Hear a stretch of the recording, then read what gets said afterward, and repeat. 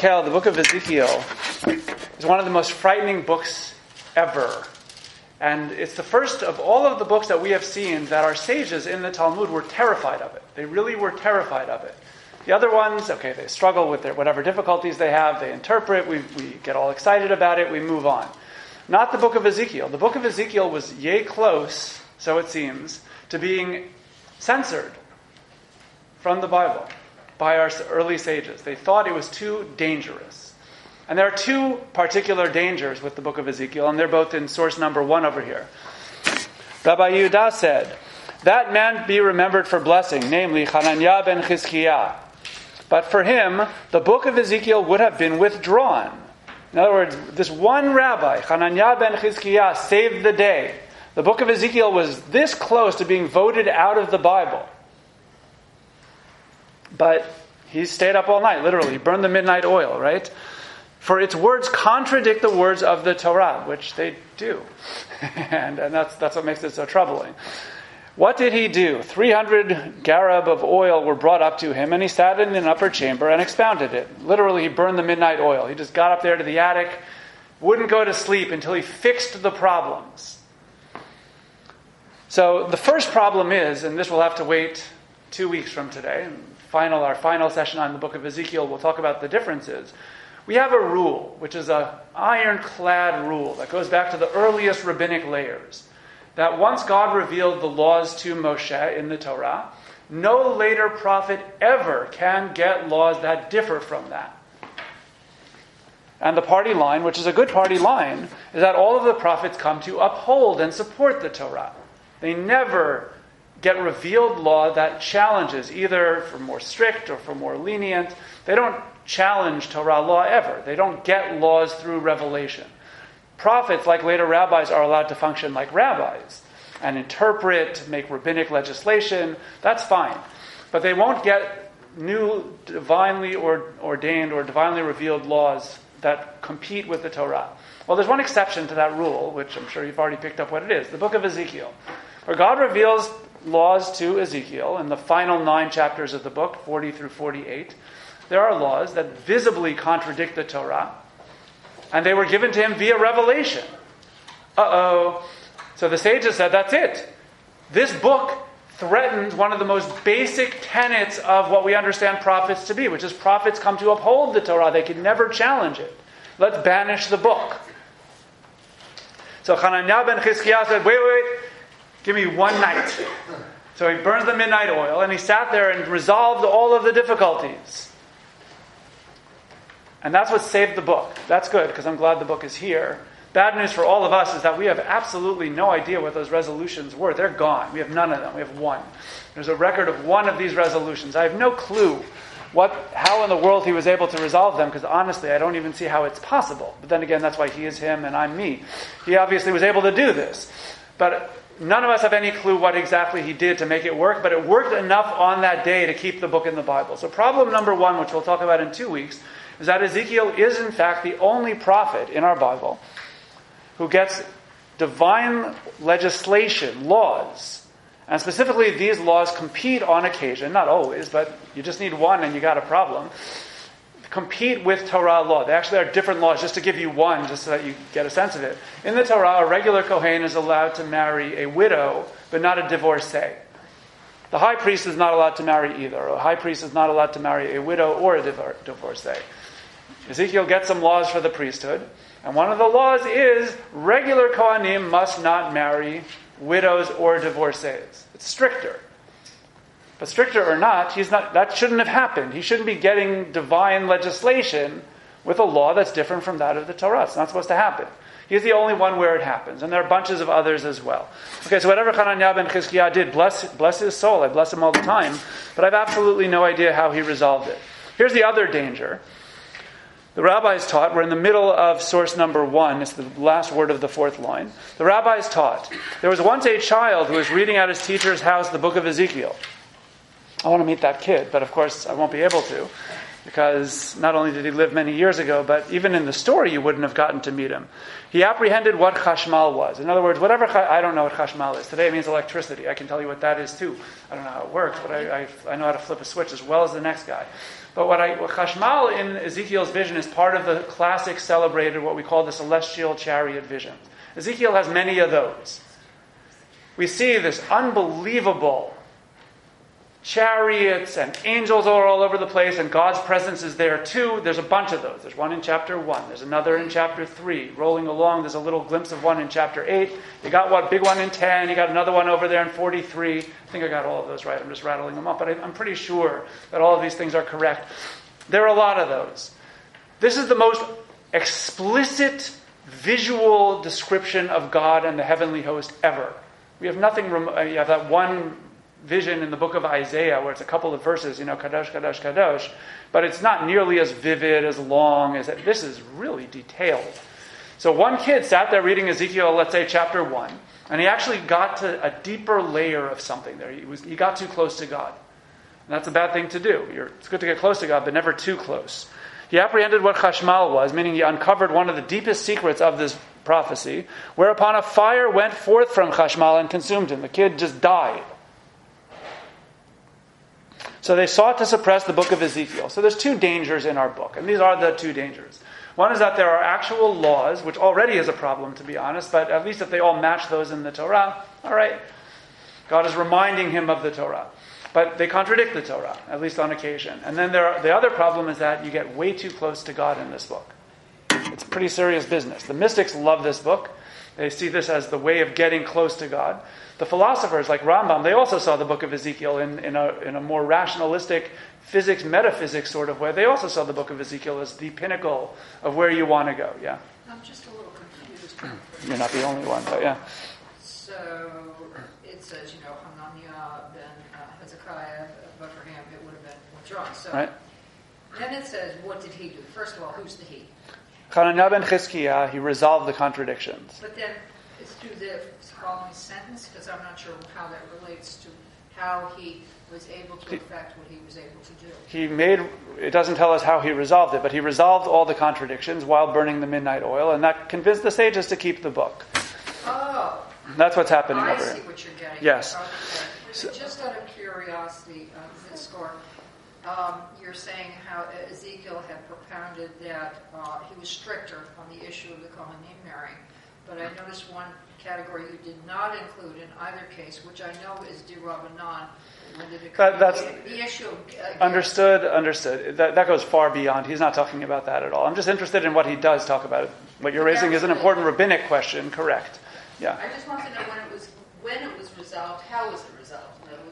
Was it resolved according to Torah Moshe, or was it resolved according to these revelations? The answer is, his argument beats me how he pulled this one off, that in fact the book of Ezekiel does not contradict the Torah. The Torah always wins. That's not even an issue.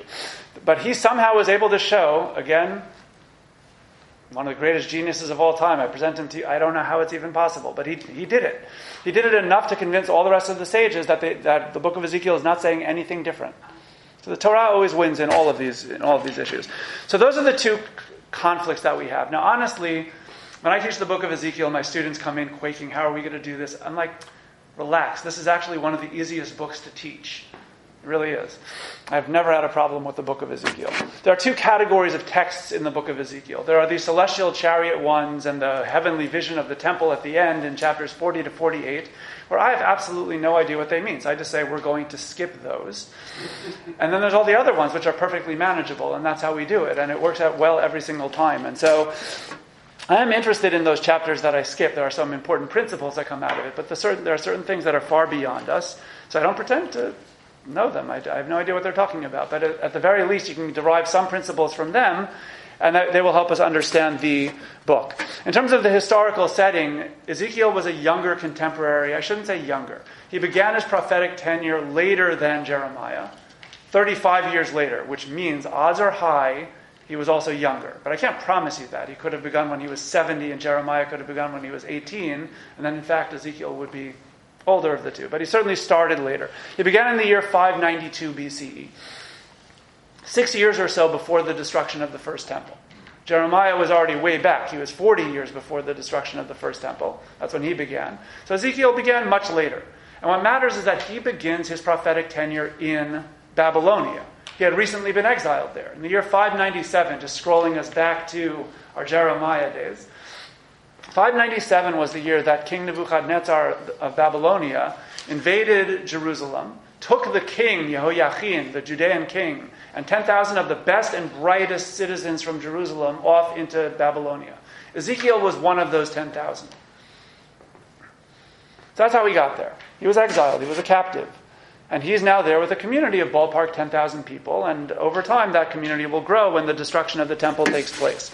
So that's our setting. We're shortly before the temple. He will be the prophet in Babylonia during the period of the destruction, whereas his counterpart, Jeremiah, is still in Israel. He's there. They will both be alive for the destruction of the temple. Jeremiah will see it, because he's going to be in Jerusalem, or at least near it. And Ezekiel is going to be however far away Babylonia is. Today's Iraq, pretty far off. He's going to be prophesying about it and guiding his community over there. So this opens up our book. We have a couple of fascinating issues. Tonight's topic is why Ezekiel is different. Pesach spirit is still in us, right? Why this prophet is different from all other prophets. The answer is there are several fundamental ways that he is radically different, which is why, by the way, it's all folded into why he sees God better than anybody else, or why we see God better in this book than any other one, and also why he gets laws and none of the other prophets do. The two things that frighten the sages, I care about things that frighten sages. I get worried about them myself, to be honest. But if you get to the roots of what Ezekiel is about, suddenly these two big things make sense to the degree, I'm not going to be able to explain to you the celestial chariot. And even if I could, I'm not allowed to. But that all, you can't give public discourses on it. So that's out. Yep, prohibited. It's got to be an inner circle of, Talmud already outlaws those things. But it's okay, because I don't know what it means anyway. So what I'm interested in is getting to the roots of Ezekiel's character, which is one of a kind. I'm going to say it, are there any Kohanim in the room? Because even if I say don't be insulted, you're going to be insulted. But don't take it personally. It's really true. What is a Kohen? Besides the person who gets the first Aliyah and does Birkat Kohanim and several other honors along the way. Right? He's a priest. But what is a priest's function in the temple? Serve God. Enter the Holy of Holies in the case of the high priest. Good. Sacrifices. He's in charge of the whole sacrificial order. Good. What else? Huh? All the rituals. That's right. If you have to boil down priesthood into two big buckets of job description things, I'll tell you what they are, and David, you already know this, but the rest of us need to know. One job of a Kohen is to be a bridge between the people of Israel and God. So when he is doing those sacrifices, it's really not him. He is Israel. When the high priest walks into the Holy of Holies and he's wearing the breastplate with the names of all the tribes, all of us are standing in the Holy of Holies. He's us. Yes, he's a human being who breathes, who has a family, and all of those things. But he is all of us. And that's one of the jobs of a Kohen. The other job of the Kohen is to be a bridge from God to us. When the Kohanim do the priestly blessing, for example, they're not blessing us, right? And they shouldn't be blessing us. God is blessing us, and they're the conduit. Now, the way that Kohanim function, and this specifically pertains to when they are in service, not when they go home to their family or to the shuk. When they are in service, Kohanim have zero personality. Zero. And they're not allowed to have any personality at all. If they do, it is very, very bad. When they're at home, they could have fabulous personalities. I'm sure they play with their kids as well as the rest of them. But not when they are in service. They must do the service in identical form every single day. They must be wearing their special garments, or it's a capital crime. They suddenly are not Kohanim. They're literally walking clothing and walking furniture from a conceptual point of view. The craziest example of this, you have two, the radical example, the most radical example of how Kohanim cannot have any personality at all, period. One is Nadav and Avihu, the sons of Aaron, who just a few weeks ago spontaneously tried to perform incense offering during the dedication of the Mishkan. They were motivated by the deepest of religious motivations. I have no doubt about that. But that's just too bad as far as the Torah is concerned. They entered as Kohanim and were people. You can't do that. They were spontaneous. When you're functioning Kohanim, you must simply perform the ritual exactly as God commanded it. No deviations at all, ever. No personality. And then in the same moment, this is even more extreme no personality, Aaron is ordered not to mourn. Talk about literally inhuman. He watched his sons die in front of him. And Moshe says the show goes on. When you get home, you can bawl your eyes out. Right? But when you're in service, you're not allowed to be a person. That's what Kohanim, that's what the Kehuna is in the Torah. When you're in service, again, when Kohanim go home, they could be great personalities. Then they're people like anybody else. But when they're wearing their clothing, doing the service, they have no personality at all. Now Yechezkel, Ezekiel, was a Kohen, and he really has, no personality at all. To an eerie, crazy, wacky degree. Even if you study the other prophets, you cannot believe how the book of Ezekiel runs until I tell you that sentence, that he functions with zero personality. The reason why he's doing this is because he is bridging priesthood and prophecy into one thing. That's the thesis for tonight, and I think it works great through this book. Jeremiah, by the way, also was a Kohen. He identifies himself as a Kohen, but that matters zero in that book. He happens to have been of priestly stock. He could have gotten the first Aliyah. He could have done Birkat Kohanim. Wonderful. That has no role. And in fact, Jeremiah, as we spent some time discussing, has loads of personality. He's probably the most human of all the prophets. Ezekiel is kind of the opposite. He has no personality at all. His personality is shut down, muted, completely gone. And it starts off right away in source number 2, the very beginning of the book. In the 30th year, on the 5th day of the 4th month, when I was in the community of exiles by the Chebar Canal, the heavens opened and I saw visions of God. Who's talking? Ezekiel, right? There's the book of it. How do you know that Ezekiel is talking? I. It's I. So how do you know it's him? How do you know it's not somebody else? It sounds like it's in quotes, even though they're not. You know that this is the book of Ezekiel because you read the source line. Right? If you just open up the book, the first verse says, and I saw, you have no idea who it is. It's the first person. Right, it's somebody. Some prophet saw it. You don't know that this is Ezekiel. You don't know his name at all. It's incredible. It doesn't. And then look at verse 2. On the 5th day of the month, it was the 5th year of the exile of King Yehoiachin, the word of the Lord came to the priest Ezekiel, son of Buzi, by the Chebar Canal, in the land of the Chaldeans. And the hand of the Lord came upon him there. That obviously is the narrator of the book, right? In other words, here's the prophetic editor who puts verses 2 and 3 in there. And then verse 4. I looked and lo, who's talking again? All right. Now, let's just be a finicky editor for just a second here. Okay, all the other prophetic books identify the prophet, and the way the book started is the words of Jeremiah, la la la la la. That's verse 1. You get the introduction, it lets you know who the prophet is, and then you let the prophet start talking. Why in the world are the introductory verses 2 and 3, instead of, for example, 1 and 2? That's what I would have done. That's what you would have done. That's what all other prophetic editors ever have done. You put the name of the prophet at the top. And the answer is because it's not an accident. It's not that somebody blocked and pasted the wrong way. Ezekiel starts off by saying I, because he doesn't have a name. We know his name. His name is Ezekiel. That name appears a grand total of twice in this whole book. Once, you just read it. And the other one, this is easy to remember. Chapter 24, verse 24. So it's handy for us. But where God refers to him in some passing reference. That's it. All the rest of the time, either he's speaking and he says I. And when God talks to him, he calls him Ben Adam, son of man. He doesn't even call him Ezekiel. He calls him Ben Adam, son of man. He is anonymous. He has no personality. Your name makes you. It's generic. That's exactly right. So that's what's going on over here. Rashi says it very beautifully in source 2. Rashi interpreting these verses says that Ezekiel started to talk and the Holy Spirit bursts in to identify the prophet. That's exactly what the book is about. Part 1.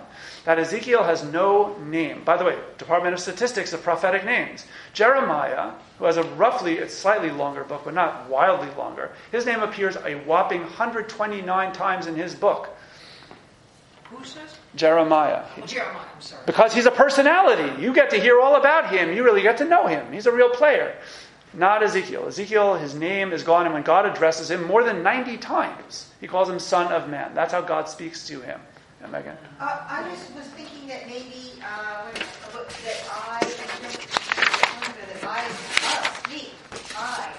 him, because he's representing me, but I'm there. I think that's a beautiful poetic flourish. On the first level, though, it's definitely, he's talking about his personal vision. But then you're right, there's something to that. Now, you should know that there's a view in our sages, based on the book of Jonah, actually, like how could he run away from God? Like kindergartners know that Hashem is here, Hashem is truly everywhere. Tune in 3 weeks and we shall talk about this. But for now, there's one view that says, he was running out of Israel because God only gives prophecy in the land of Israel. Now, yeah, that's, in other words, that's a rabbinic explanation of what in the world is he thinking, right? Now, the problem here, which is pretty obvious, is, the whole book of Ezekiel is revealed in Babylonia.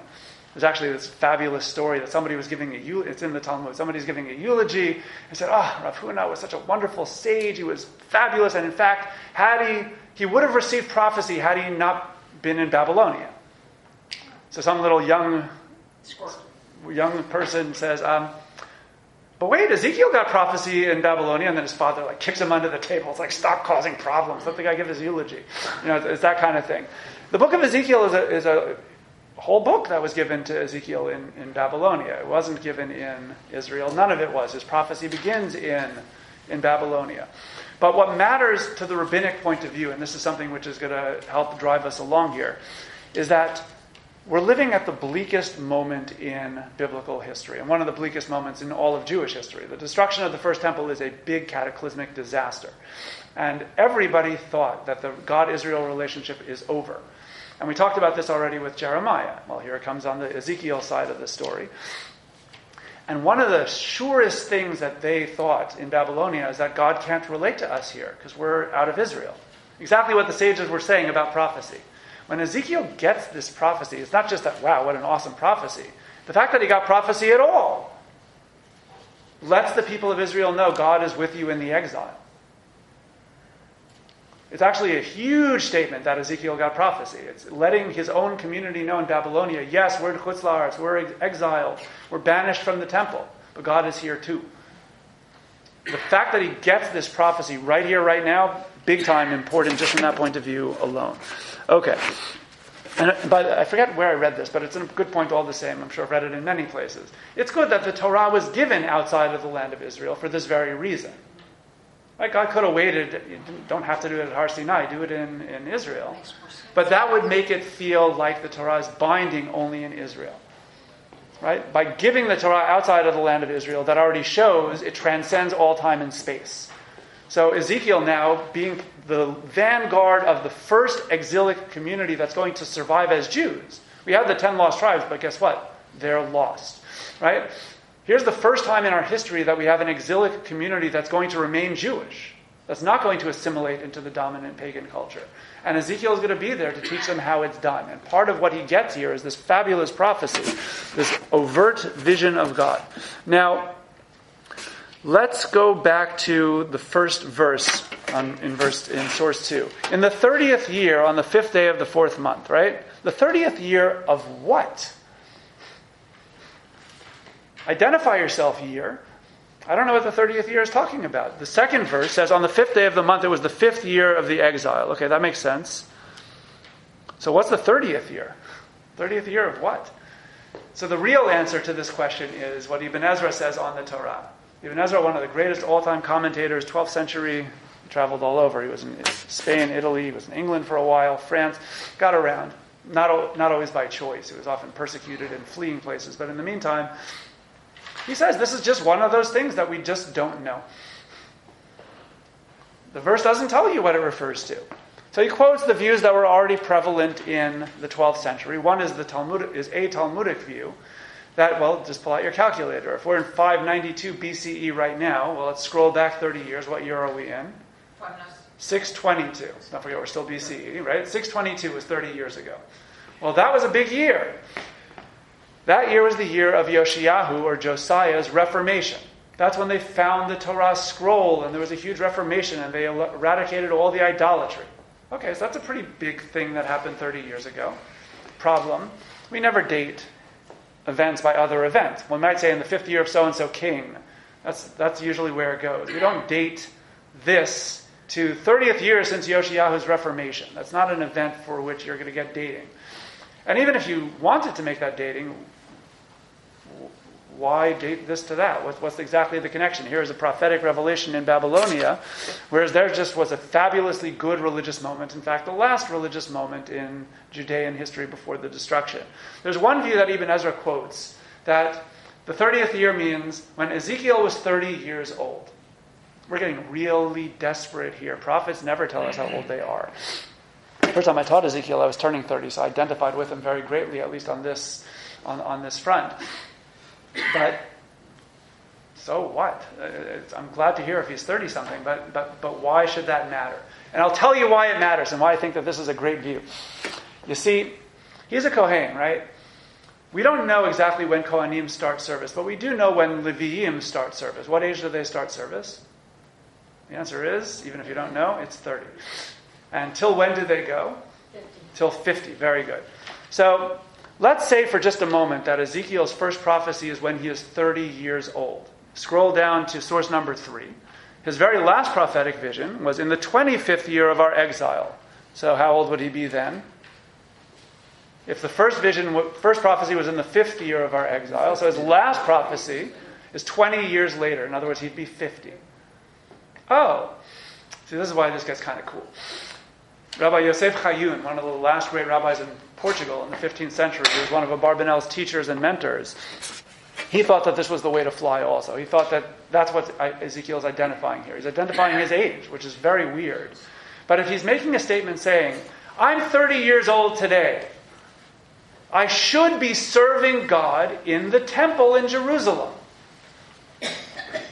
This is when my tenure as a Kohen begins.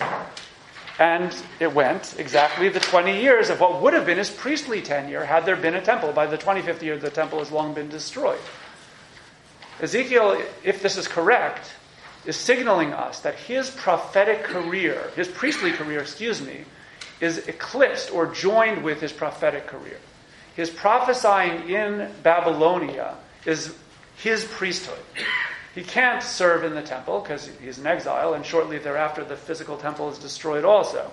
But his way of being a priest is by getting prophecy in Babylonia. And since his prophetic tenure is priestly, unlike all the others, that's why he has no personality. Right? Because Kohanim don't have personality when they are in service. This is very important for understanding what's going to happen in the next week. If we go to, after he sees his whole celestial chariot, number 1, we go to source number 4 here. God begins to speak to him. And he said to me, meaning God spoke to Ezekiel, O mortal, or in Hebrew, Ben Adam. This is how God always addresses Ezekiel. He does not call him by name. Stand up on your feet that I may speak to you. And he spoke to me, as he spoke to me, a spirit entered into me and set me upon my feet. I heard what was being spoken to me. He said to me, O mortal, I am sending you to the people of Israel, nation of rebels who have rebelled against me. They as well as their fathers have defiled me to this very day. Defied me, thank you. For the sons are brazen of face and stubborn of heart. I send you to them, and you shall say to them, Thus says the Lord God, whether they listen or not, for they are a rebellious breed, that they may know that there was a prophet among them. It's the bleakest prophetic mission ever. It's like, go talk to the people, but I'll tell you, they're not going to listen to you. But I need you to tell them, so that way God's word has been revealed to them. So that when things happen, you'll be able to say, God's word was revealed. So far, so good. So what should Ezekiel do, being a good prophet? Go up there and do it. Now we have examples. Who else? We have reluctant prophets in our history. This is not the only reluctant prophet. Who else is reluctant? Yirmiyahu was, and God shut that one down right away. Who else? Yonah by running. And the classic of them all, of course, Moshe. Right? Moshe he was also very reluctant.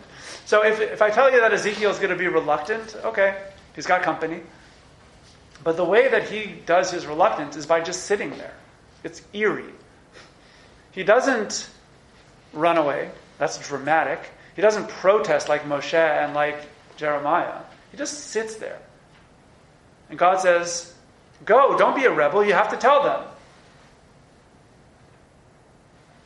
And And go into source number 5 where you get to see all of this, right? A spirit seized me and carried me away. I went in bitterness and the fury of my spirit, while the hand of the Lord was strong upon me. And I came to the exile community that dwelt in Tel Aviv. That's not our Tel Aviv, that's one in Babylonia, by the Shabar Canal. And I remained where they dwelt. And for 7 days I sat there stunned among them. So here he's supposed to tell the people, and he just sits around for 7 days. You can just imagine everybody's waiting. Whoa, the prophet must have had this incredible vision. What did he tell you? For 7 days, he sits there. It's creepy. Okay? Then, but wait, there's more. After those 7 days, verse 16, the word of the Lord came to me. O mortal, I appoint you watchmen for the house of Israel. When you hear a word from my mouth, you must warn them for me. Hello? I told you, you're supposed to do something. All right? You're the watchman. You have a job. You must warn the people.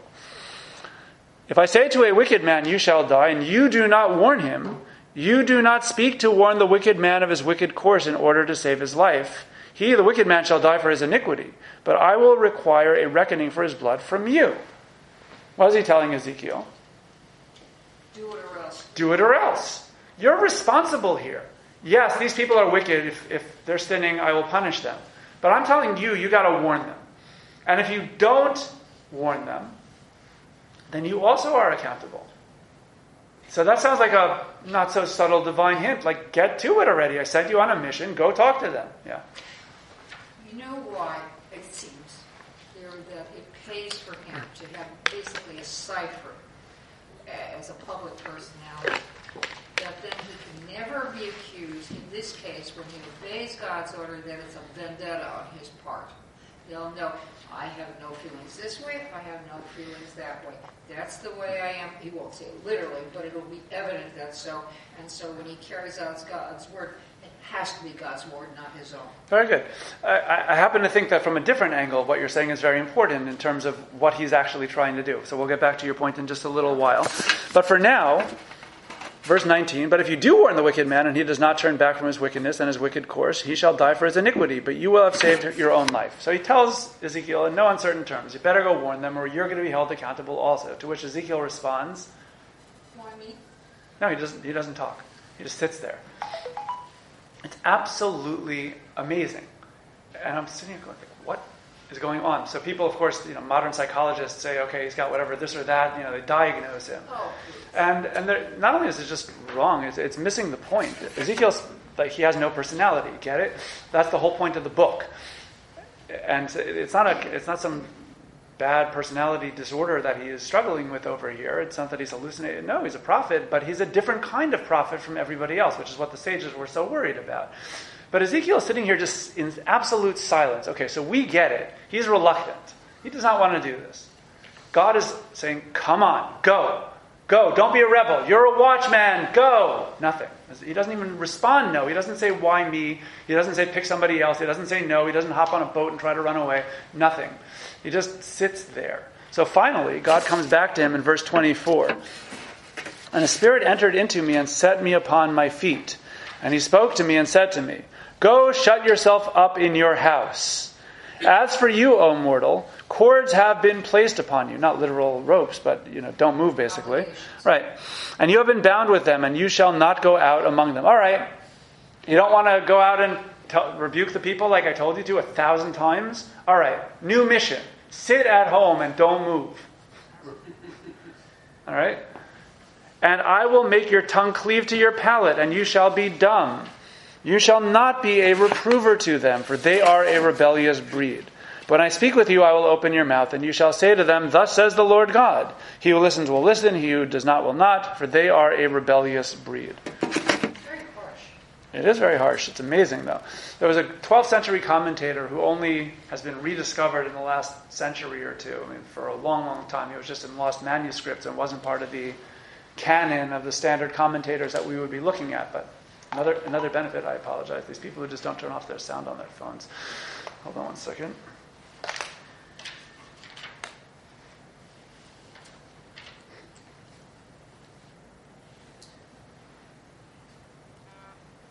Okay. There was a 12th century commentator. He was a northern France school. His name was Rabbi Eliezer of Belgian Sea. He was one of the, what's called Belgians or Bojans, right? So, Belgians. But he was one of the Balei Tosafot. He was one of the great Talmudists who wrote glosses on the Talmud and who often disputed with the founder of the whole school, Rashi. So Rabbi Eliezer Belgency wrote fabulous commentaries on many of the books of Tanakh, including Ezekiel. I think I'm crazy about his work in general. I think he's so good. So he comes up with a fabulous insight into the passage that we just read. He said originally Ezekiel was rebelling by being mute, right? The whole point is that God was saying, go, rebuke them. And Ezekiel was sitting there reluctantly disobeying God. So what God does here, it's a neat move, he morphs Ezekiel's muteness into his mission. It's not rebellion anymore. He's saying, okay, you want to be mute? Go be mute. Right?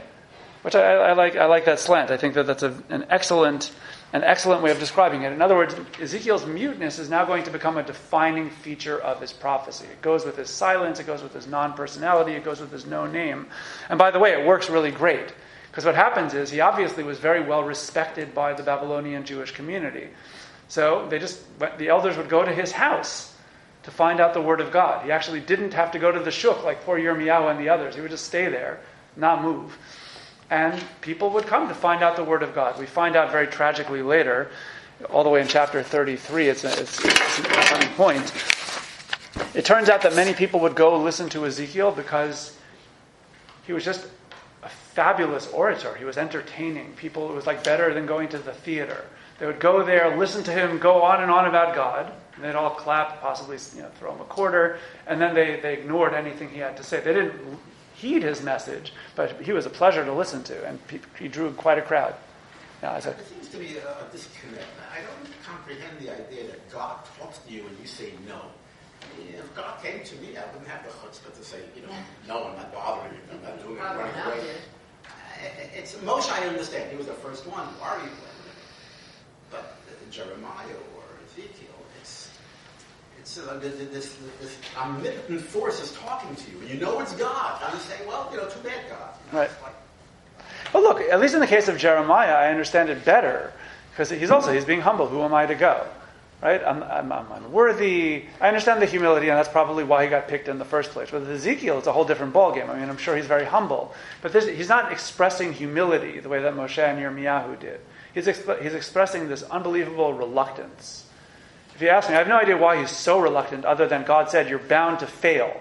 That might be part of it. God says, go, even though they're not going to listen to you. You might not want to do that. Part of it might just be, okay, what would you rather be doing? Communing with God and seeing these fabulous celestial chariot prophecies, or going to people who are rebellious who won't listen? Where would you rather be? So I continue the conversation with God by being reluctant. Right, but God wants him to get out of there.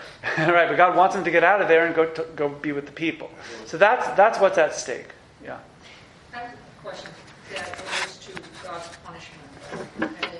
I'll confirm that with you. And he says, your tongue will cling to your palate and you shall be dumb. Now, but on the other hand, you're talking about people coming to his house and he expounds and orates and everybody loves it. So how do you resolve those two situations? Correct. So he still talks. Your excellent point, and all the commentators ask your question, because it's very clear that it doesn't mean that he's going to be silent from now on. He's able to talk to the people, but his muteness is kind of a defining feature of his prophetic.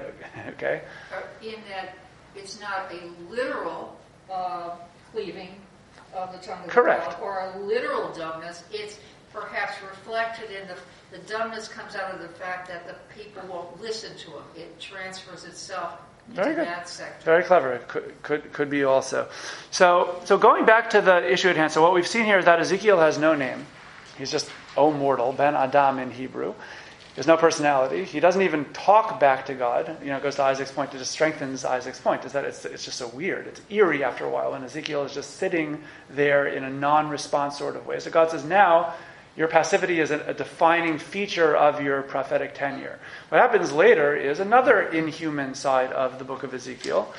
It's in source 6, but it all ties together. Right before the destruction. This is the last chapter in the book of Ezekiel before the destruction of the temple, actually. O mortal, I am about to take away the delight of your eyes from you through pestilence. But you shall not lament or weep or let your tears flow. Moan softly, observe no mourning for the dead.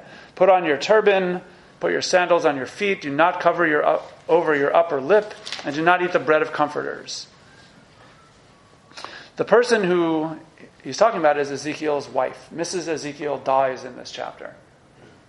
And God is saying, your wife is going to die of a plague. That's the delight that he's referring to over there. And he's saying, and you're not allowed to mourn. Which sounds strikingly like Moshe ordering Aaron, you're not allowed to mourn for your sons. So Ezekiel's wife dies. The halachic man part of the Talmud, what do they do here when on the verses that we read? Where it says, put on your turban and put your sandals on your feet. So the Talmud says, you see, a mourner is not allowed to wear a turban, and a mourner is not allowed to wear shoes. Whatever God is saying, Ezekiel, don't do these mourning practices. That's actually how we learn mourning practices. We could see what the Israelites were doing.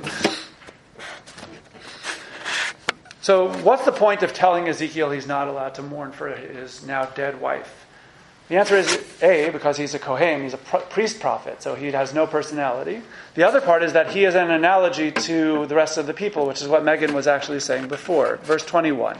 Tell the house of Israel, thus said the Lord God, I am going to desecrate my sanctuary, your pride and glory, the delight of your eyes and the desire of your heart, and the sons and daughters you have left behind shall fall by the sword.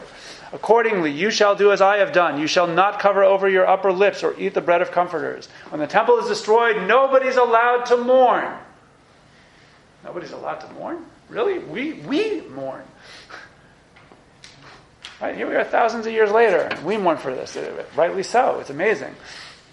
But God is ordering Ezekiel not to mourn for his wife, and he's ordering the community not to mourn for the temple when it's being destroyed. And that's because Ezekiel and the people in this regard are shut down. They're like personality-free Kohanim. They're all being like priests. And there's two benefits to that, one of which I want to talk about tonight, and then the other one is what next week is all about, and then we'll go celebrate Yom HaAtzmaut together across the street. This is the bleakest moment in biblical history. Again, when everybody thinks this is the break. There's a rupture here. The temple is destroyed. There's an exile. The God-Israel relationship is over. Let's assimilate, become Babylonians. The end of the God-Israel project. When Ezekiel gets prophecy in Babylonia that already says, whoa, God is here. He's functioning as a priesthood, albeit a very weird priesthood because he's not in a temple. But his prophetic tenure is priesthood. Well, that means, hey, we can actually serve God over here. And then comes the clincher in source number 8. Say then, thus said the Lord God, I have indeed removed them far among the nations, and have scattered them among the countries. And I have become to them a diminished sanctity in the countries whither they have gone. In Hebrew, the diminished sanctity is mikdash me'at. The idea is that the real mikdash, the big mikdash, is the temple. That's in Jerusalem. But God's presence in the exile is mikdash me'at. It's diminished, but it's there. It's there. In fact, the sages derived from this verse, that's what we call synagogues. Synagogues are called mikdash me'at in halakha, and have certain laws that pertain to the temple that we follow in any synagogue. And it's all based on exactly this verse. The idea is that, the synagogue is not a temple. It's far diminished in terms of its sanctity. It's not the way it's supposed to be, but God is here too. What a revolutionary message by Ezekiel through his prophecy by being a prophet priest. That's one of the most important points of the book, which he drives home time and time again. He's saying, we're not in Jerusalem, and then after a certain point, there is no Jerusalem. Jerusalem has fallen. But God is with us in the exile, revealing prophecy. We're here, we're a mikdash me'at. It's diminished sanctity. It's not the way it's supposed to be. But it means that God is still with us even in exile. This was a revolution. This is something that he said to the people of Israel at that critical juncture, which is why you and I are here today. He's a prophet of hope. Correct. But even in the bleakest, he's very bleak, but even in his bleakness, he's a prophet of supreme hope. The idea that he's there at all. And there's one last point, and that's what next week is going to be about. Be ready to have it. If this didn't rock your world, wait till next week. Holy moly. Because Ezekiel is entitled to no prophecy, and the people are not allowed to mourn, that means that the human dimension is completely shut down. Like the parts of The whole rest of Tanakh, there's a lot of human dimension. It's all the God-human interaction, and we get lots of people in there, because that's the way it's supposed to be. In our book, the people are shut down. They're muted. They're not allowed to mourn. They have personality-free cast of characters. And that's because this book really only has one character, and that is God. In the book of Jeremiah, when the temple is destroyed, we want to cry. Jeremiah wants to cry. There are lamentations. It's miserable. You feel the pain of the people, because there's the human side of it, right? It was horrible. In the book of Ezekiel, the only one who is allowed to mourn is God. And boy, oh boy, does God mourn in our book. You actually feel God's emotions in this book like none other. Not only do you see God through all of these visionary experiences, but you're going to feel God's pain over the destruction. You're going to feel God being driven away from his home. In Jeremiah, you don't hear about that side of the equation at all. You hear about the temple in Jerusalem falling, and that's bad for the Jews. Well, this is bad for God. And just one last note on this score, that we're the Mikdash Me'at. We have no personalities over here at all. Jeremiah can write the book of Lamentations, but in our book, it's only God who's writing these lamentations. God is the mourner of this book, and therefore it is inappropriate for people to be mourning alongside him, because God is the mourner. And that's an overwhelmingly powerful point, and one that we're going to carry with us when we get to next week, where we focus on, it's a spooky topic altogether, God's personality in the book of Ezekiel. Because this is where you get to see it louder and clearer and more explicit and in a revealed way that is not remotely paralleled in anything. And I promise you one thing, even though we're going to really go for it next week, I am pretty confident that no firebolts are going to come out of the walls as befell that poor kid at the beginning of the book. One thing that happens to be particularly appropriate, I didn't time the shiur for this particular night, but it's kind of great that we're celebrating Yom Ha'atzmaut right now. That here we are in exile, but celebrating the unbelievable miracle. And I'll jump ahead to one point from, for 2 weeks from now, and then we'll cross the street. Everybody's invited to join the Yom Ha'atzmaut celebration. The expression in, Ezekiel has that vision of the dry bones coming back to life, one of the most famous celebrated prophecies. It's chapter 37. We'll get there in 2 weeks. But one of the expressions is he quotes the people saying, Avda tikvatenu, that we've lost our hope. And the writers of the Hatikvah drew from that vision. That's where it comes from. Od lo avda tikvatenu. Ezekiel, we haven't lost our hope. For 2,000 years we held on to this tikvah, this hope for restoration.